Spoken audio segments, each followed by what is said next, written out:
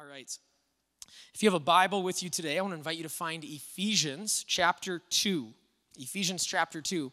All right, this summer we have been going through the book of Ephesians, but we took a 2-week break, and we had a chance over the last 2 weeks to hear from both of our church planters that are planting new locations for us. So if you didn't know this, we have a little bit of a different model of a church. We kind of say that we're one church, and we have multiple locations of it. And so even though each one of those churches has their own pastor that is preaching their own message, the church has its own kind of identity and culture, but at the same time, if you were to leave here and go walk into Sauk Center, I think you would feel a lot of the same things. We have a lot of the same vision and stuff like that. And so we are planting a church in the BBE area. That's Bruton, Belgrade, El Rosa. All right, and that church is kind of already going with a little bit of a soft launch, and so we heard from Pastor Mitch Wall 2 weeks ago as he kind of shared about that.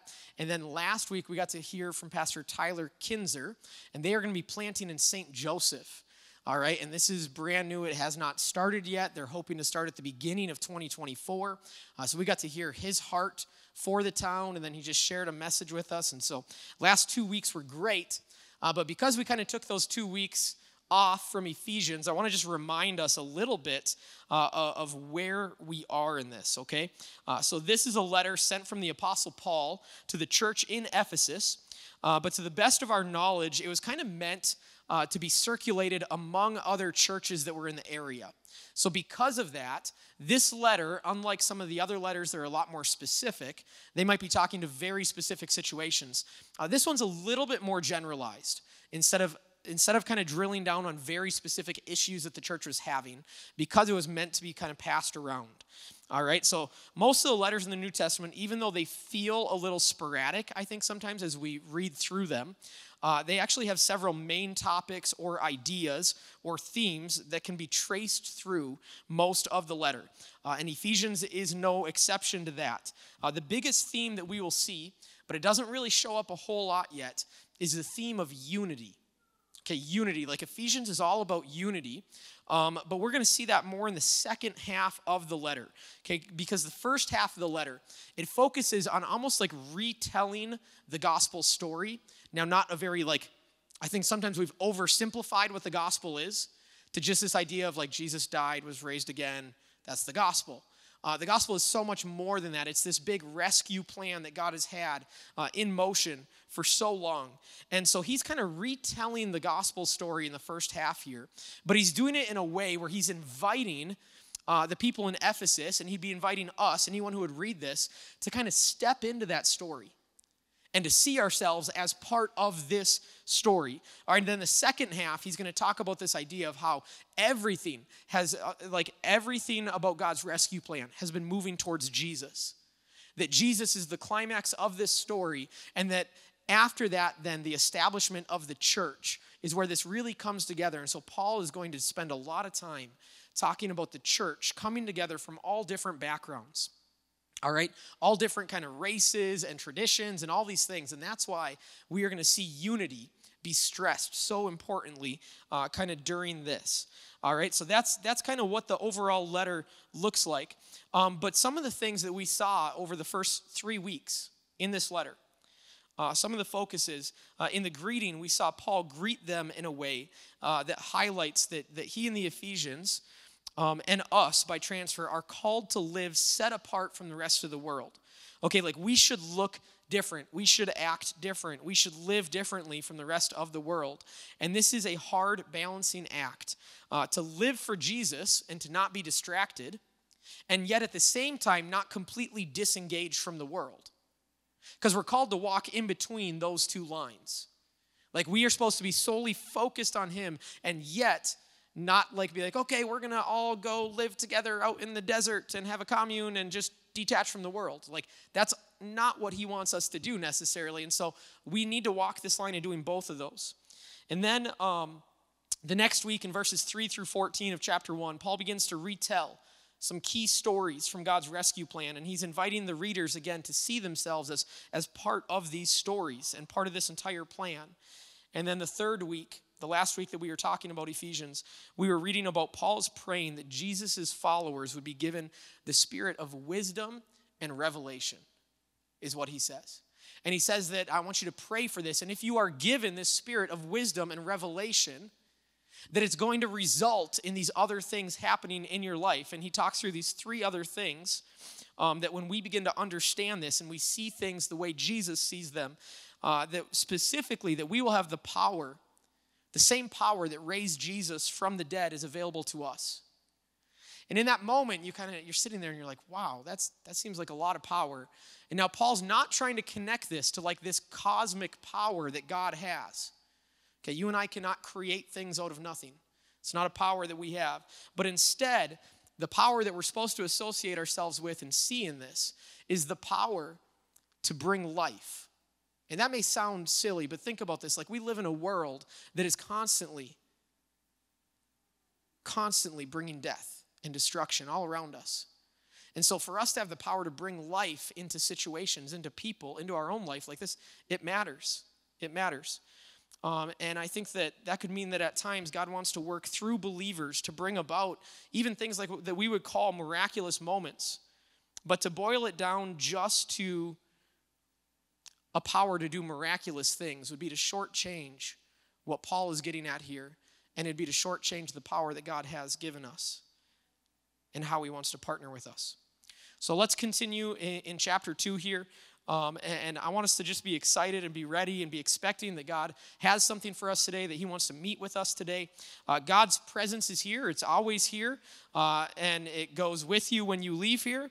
All right. But whether you actually acknowledge that or engage with God and whether you are changed by it, that is completely up to you.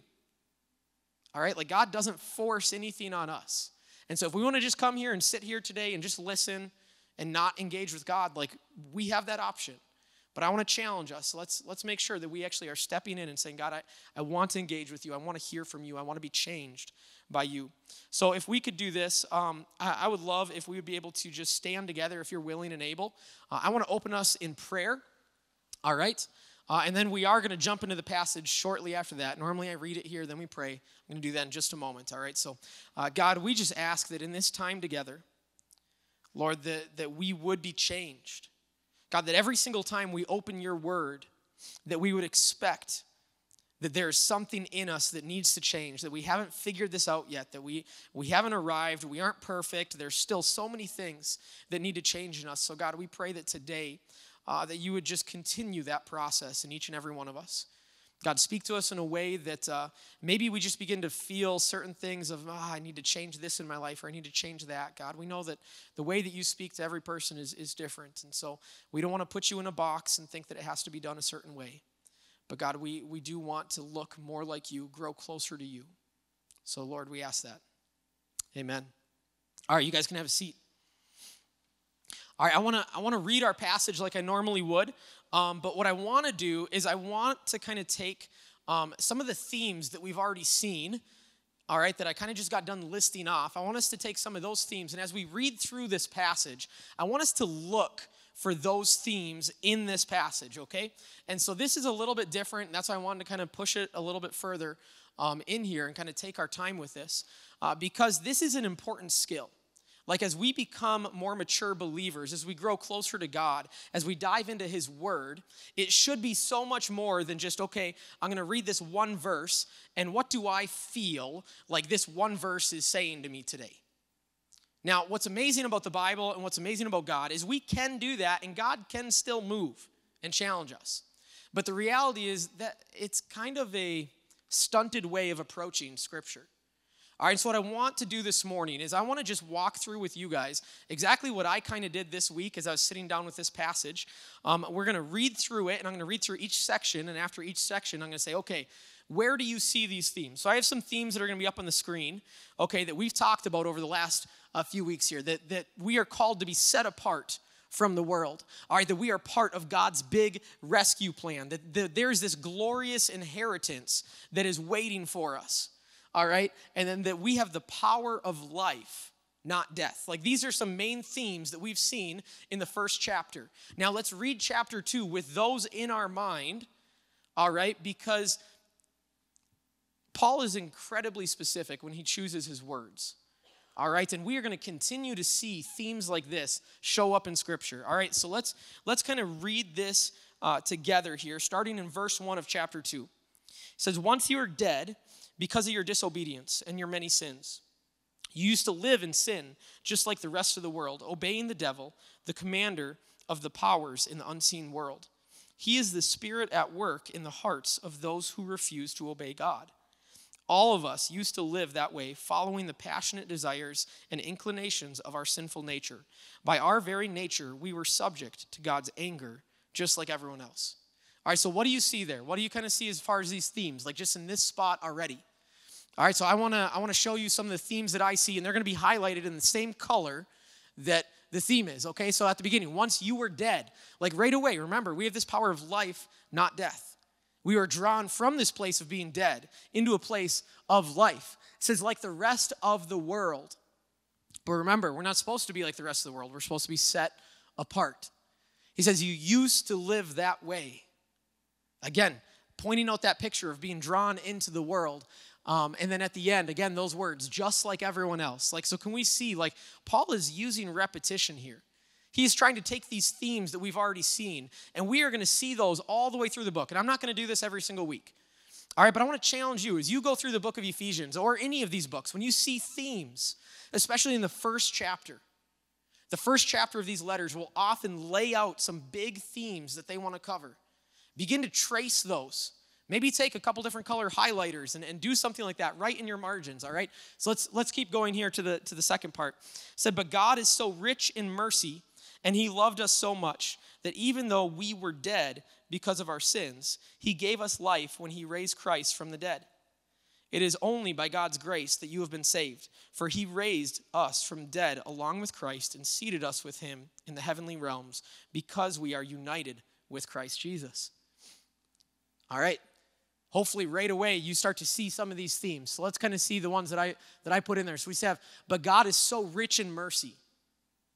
Remember, that mercy is what's leading to this entire rescue plan that's going on of trying to reestablish God and creation, that relationship from the beginning. And he says, we were dead. Okay, again, power of life, not death. He gave us life when he raised Christ from the dead.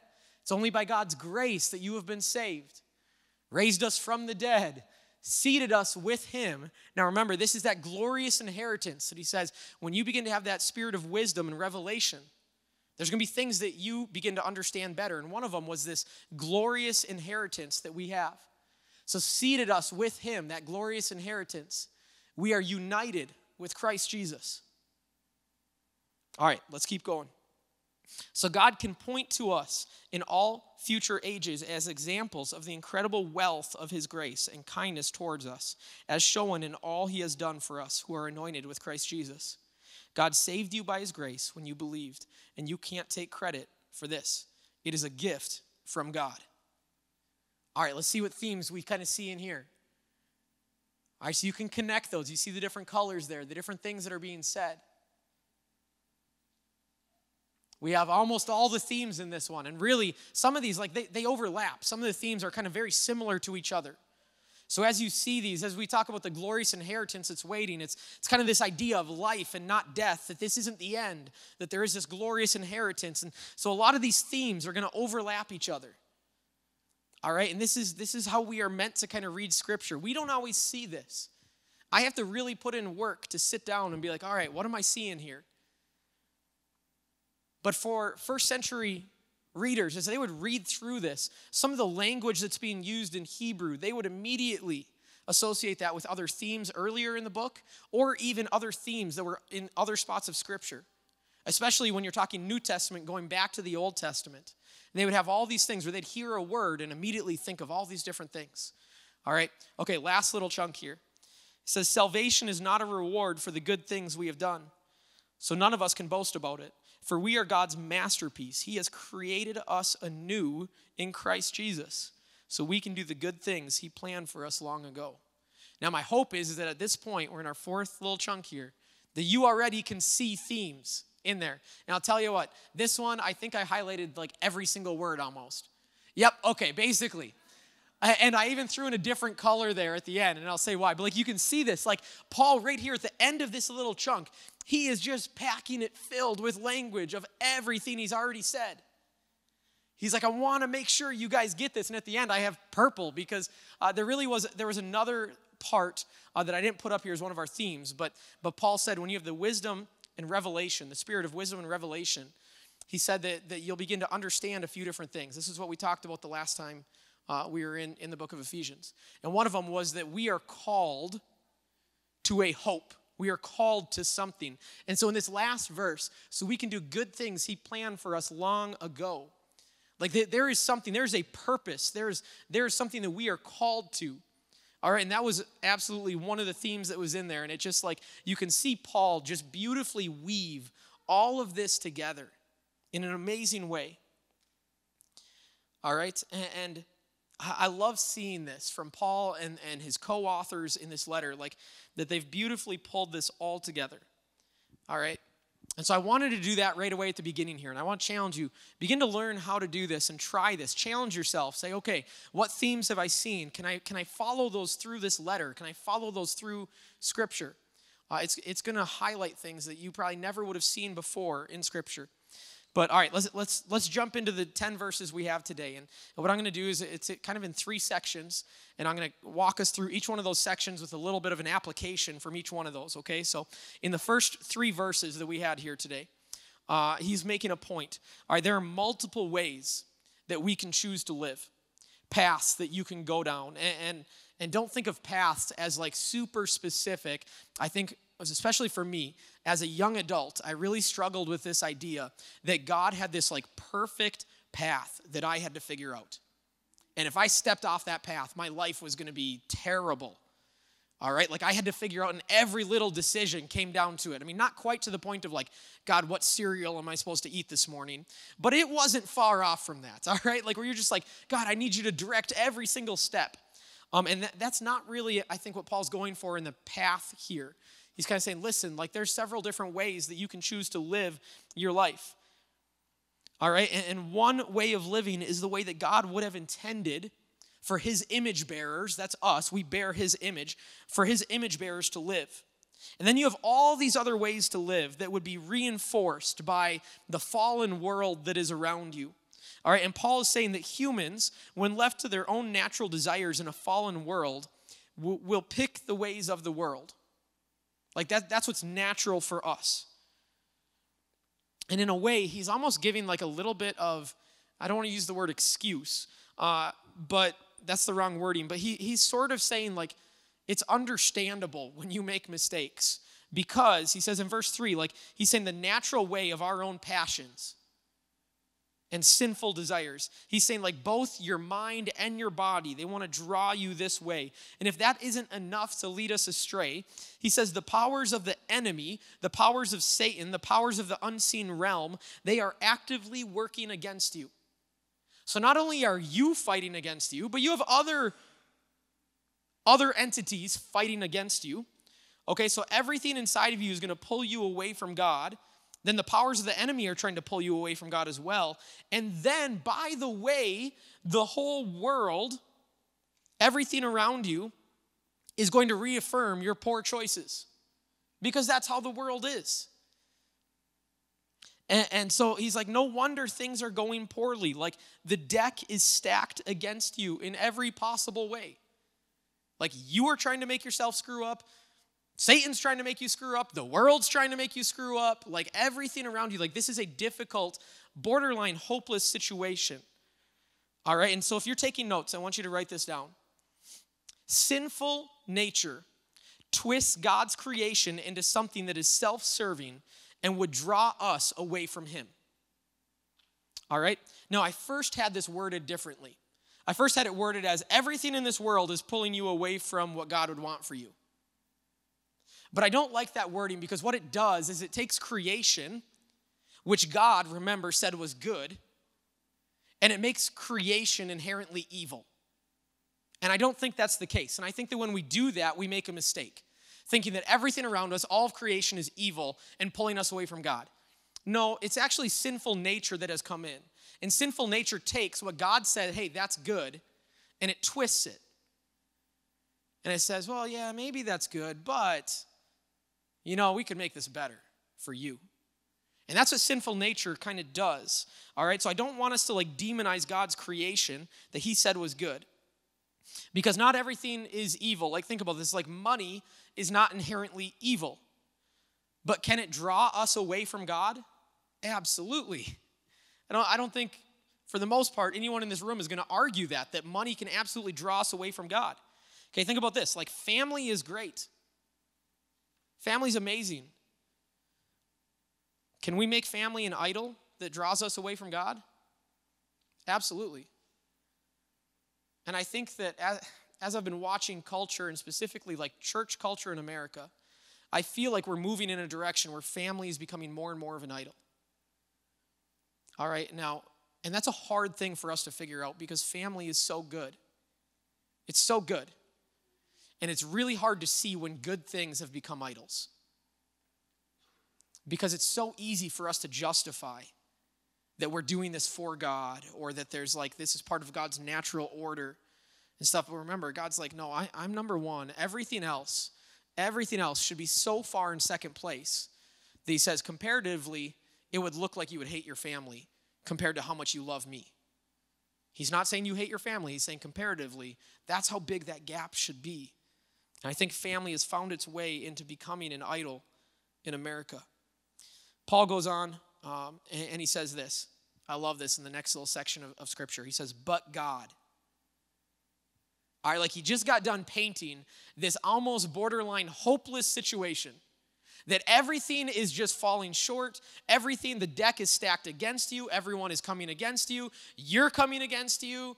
Like there's just almost no way to make this work. And then he immediately, as he shifts from that little paragraph, that wording, he switches in, and I love the first two words here, but God.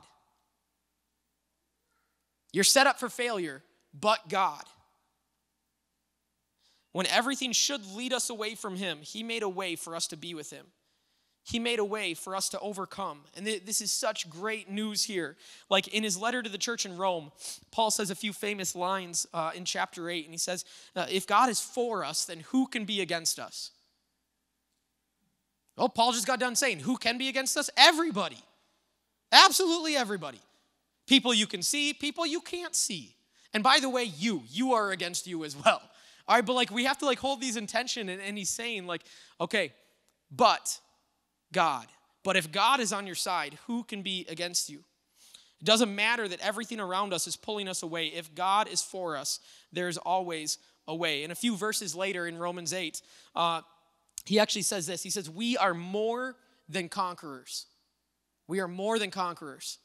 And then it goes into this famous section where it says, nothing can separate us from the love of God.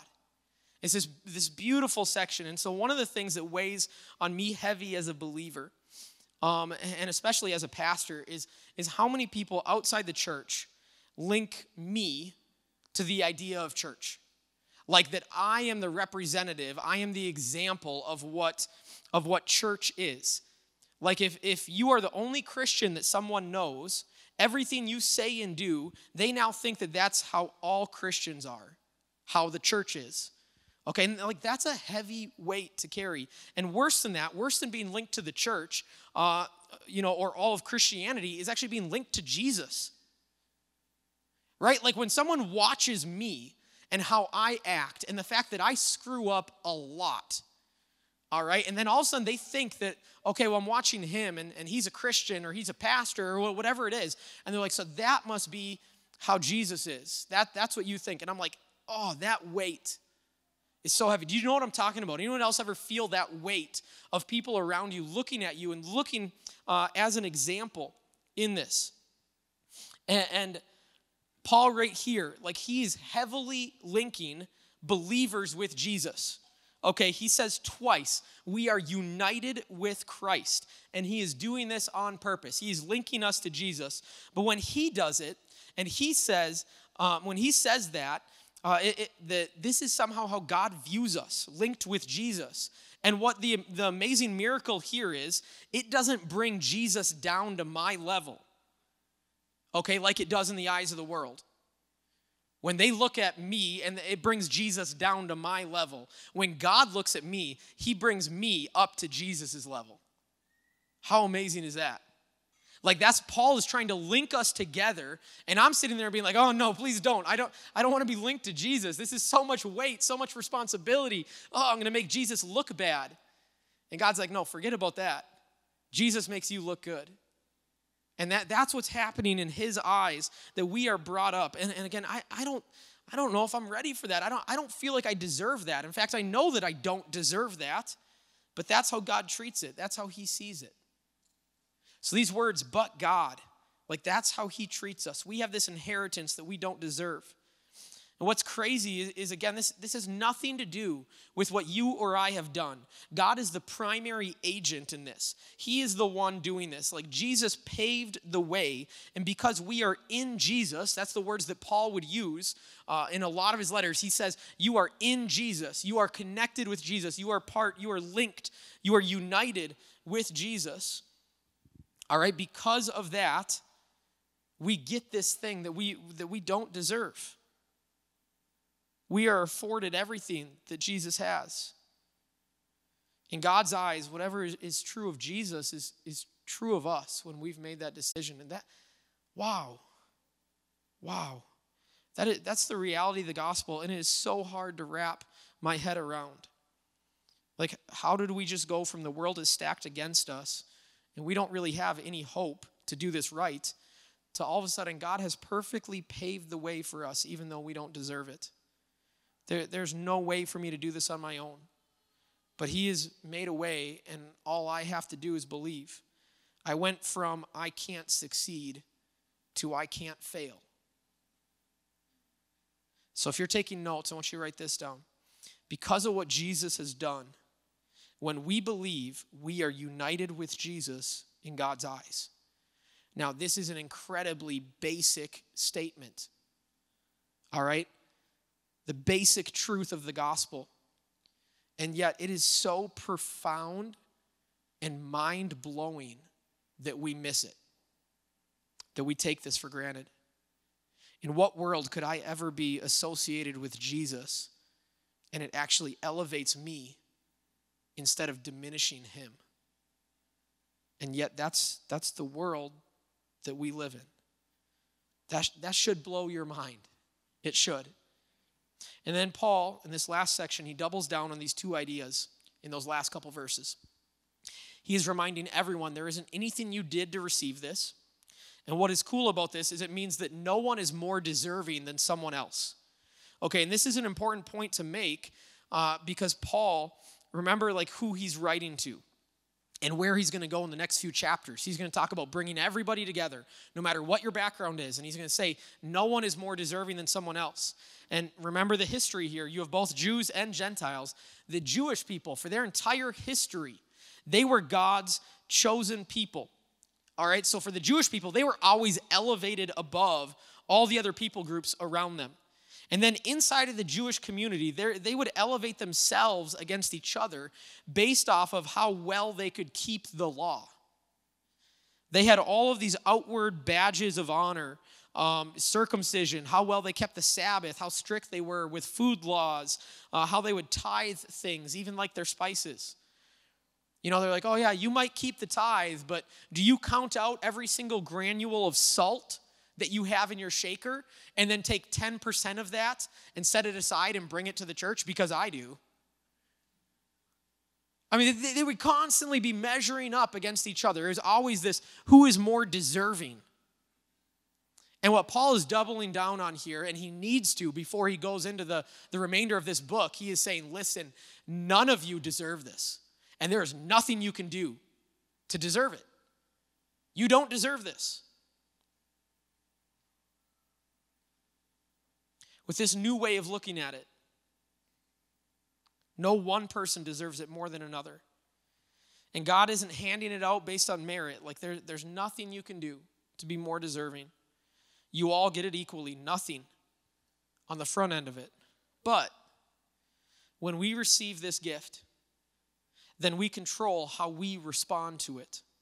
We control whether we live in a way that honors the gift that we have been given. Because he said he created us anew in Christ Jesus.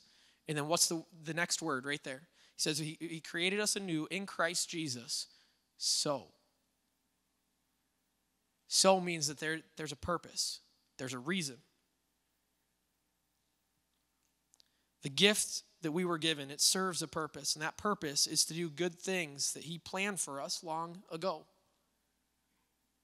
Okay, what does that mean? What did he plan for us long ago? Well, when we talk about the purpose of humans, all right, we see at the very beginning that God gave purpose to his creation prior to sin entering the world.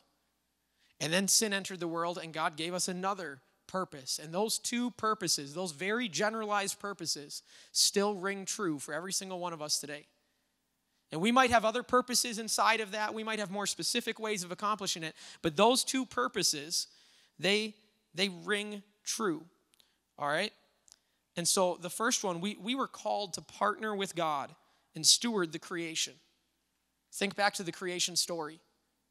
He makes man and he says, okay, we're partnering in this, and I want you to rule and reign over creation. Now remember, that is, I like always bringing in the word steward, because steward means like you're taking care of it in a way, because often rule and reign can sound like a tyrant, and that this is ours and we get to do whatever we want with it. And that's not how God intended this, that we are to steward what this is. For many people, when we talk about caring for the world or taking care of it, not destroying it, I think they often immediately go political. Like, well, oh yeah, there's a lot of political people that get real loud about that we need to take better care of the earth and all these different things. All right, like, listen, that is sinful nature twisting God's creation again. Like, we are called to care for his creation. Stop. Full stop. We are called to care for his creation. Christians should be some of the loudest voices when it comes to caring for his creation. But because we have allowed politics to overshadow so many things in our walk and in our life, and we've allowed that to become political, that we take a stance on it based on politics instead of saying, wow, on page 1 of the Bible, like, I am called to steward this creation and to take care of it.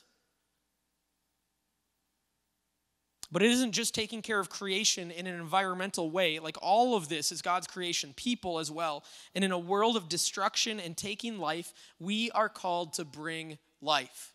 We are called to bring life. The second thing, the second purpose after the fall, after sin, after people were divided from their Creator, how can people partner with God if they don't know him? If they are divided from their Creator, and our entire purpose as his image bearers is to partner with him and to work with him in this creation, how are people supposed to accomplish that purpose if they don't know him? And so we see God meet with Abraham and create this covenant and say, I'm going to work through you. And through you, everyone else is going to be blessed. You're going to know me on a different level, but I don't want it to stop there. You're going to take it to others, and others are then going to know me on a different level. I'm going to bless you so that you can bless others. And so we have this second purpose that comes into motion there. We have a relationship with God so that we can bring that relationship to others. So last thing here, if you're taking notes, when we are united with Jesus, we must now engage with the world in a way that would draw all of creation closer to God. That's what we're called to do. And when we do this, when we draw people closer to God, remember, we are counteracting the effect of the very first thing we wrote down today. That what does sinful nature do? Sinful nature twists God's creation to draw people away from God. What are we called to do? We are called to draw people closer to God, to engage with his creation in a healthy way, in a God-honoring way, in the way that he intended us to do, that will draw people in.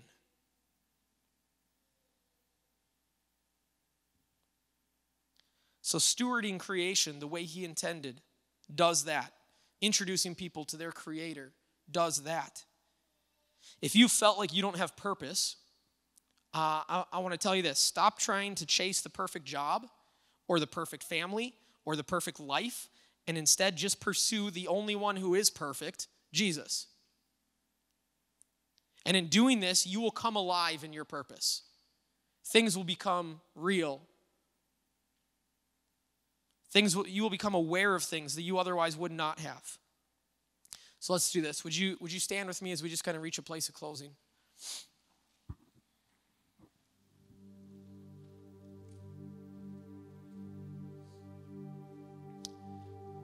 Jesus should radically transform our lives.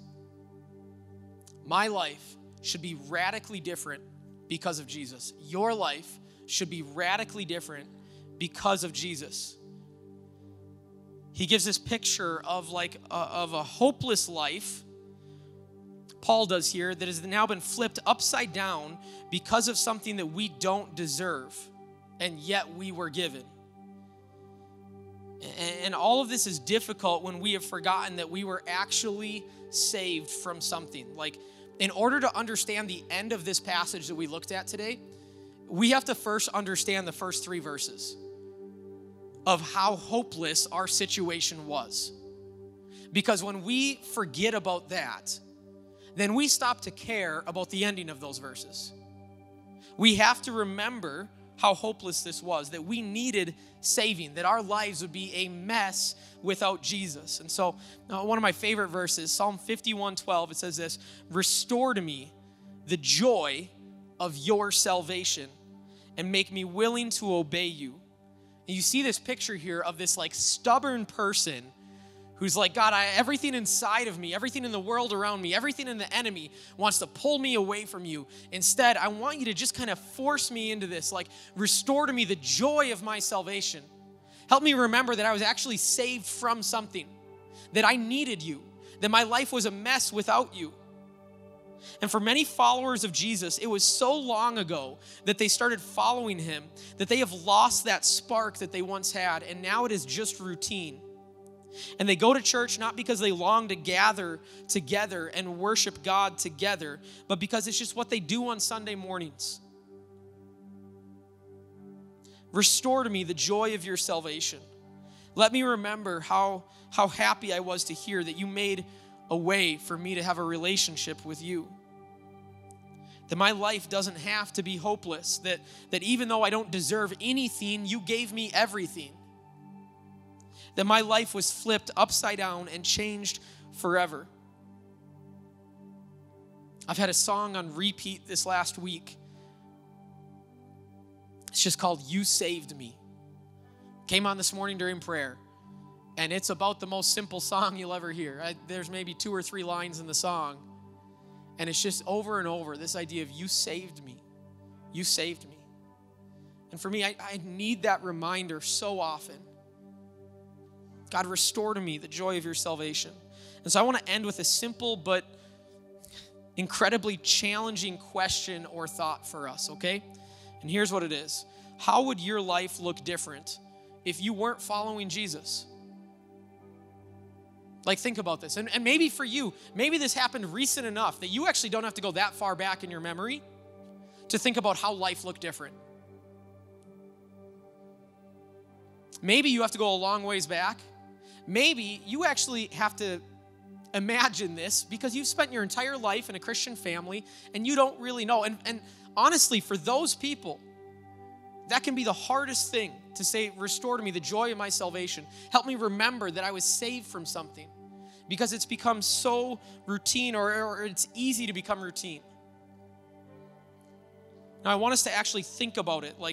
If he flips our life upside down, if we are radically changed, then our life should look very different. Okay, so think about some of these things. I'm going to list off some areas. Think about how your life would be different if you weren't following Jesus, okay? So just pretend right now. Pretend you never made this decision. Pretend this is not a relationship you have in your life. How would your life look different? Okay, when it comes to your demeanor and how you interact with people, or your attitude, the direction of your life and how you're living, the focus of what you desire and what you want to accomplish in this life, the way that you interact with family and friends, the way that you budget and spend money. Would that look different if you weren't following Jesus? The way that you spend your free time and weekends, the content that you ingest throughout the week, whether that's listening to stuff or watching stuff or reading stuff, how would that look different if you didn't follow Jesus? The way that you vote, the way that you take care of your body and mind, the way you take care of the world around you, would it look different if you didn't follow Jesus? Do they look different from your friends who don't follow Jesus? Or are they just slightly nicer and friendlier? All right, if your version of Christianity is you're slightly nicer, slightly friendlier, and yeah, maybe a little bit different, but honestly, I don't know, I'm just kind of a good person. Like, I think that there should be a drastic difference in some of these areas. But for some of us, maybe our life doesn't look very different. Things haven't really changed. We haven't changed. And I'm going to make a really bold statement here. All right? If your life wouldn't look that different if you weren't following Jesus, then maybe you aren't actually following him. If you go through those and you say, I don't know, I think the way I treat people, the way I do all these things, I think it would kind of look the same. And yet we say that Jesus radically changes us. Are we radically changed enough? Like, if it wouldn't look different, are we actually following this absolute crazy guy that lived a completely different way from the world? Or are we just kind of trying to be a little bit of a better person and Jesus is along for the ride with us?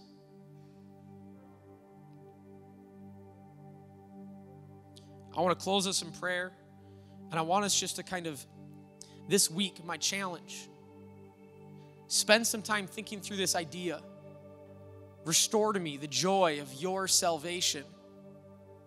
Do we remember that we were saved from something? Do we remember how messed up our life would be without him? Or do we feel like, I don't know, my life still seems pretty messed up? Okay, well, let's process that. Let's think through that. You know, because we aren't promised a perfect life. That's not what I'm saying. But is there this purpose that is focused on him? Jesus, I pray right now, Lord, for every single one of us in this room. God, and I'm starting this prayer for me. I think of how many times in a typical week that I screw up. God, I think about the fight that I had last night with my wife, and it was all my fault because I am a turd.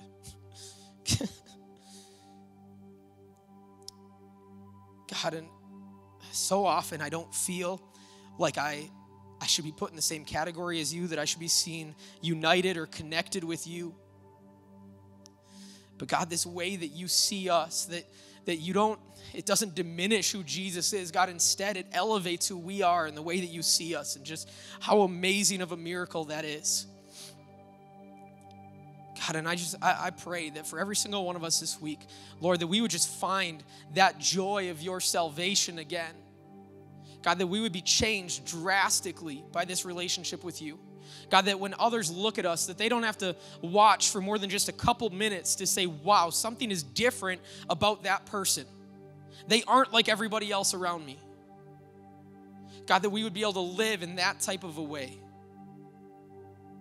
God, challenge us today. Lord, highlight those areas where we're falling short.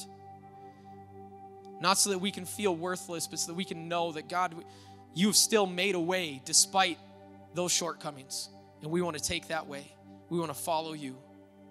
Jesus, we ask this in your name. Amen.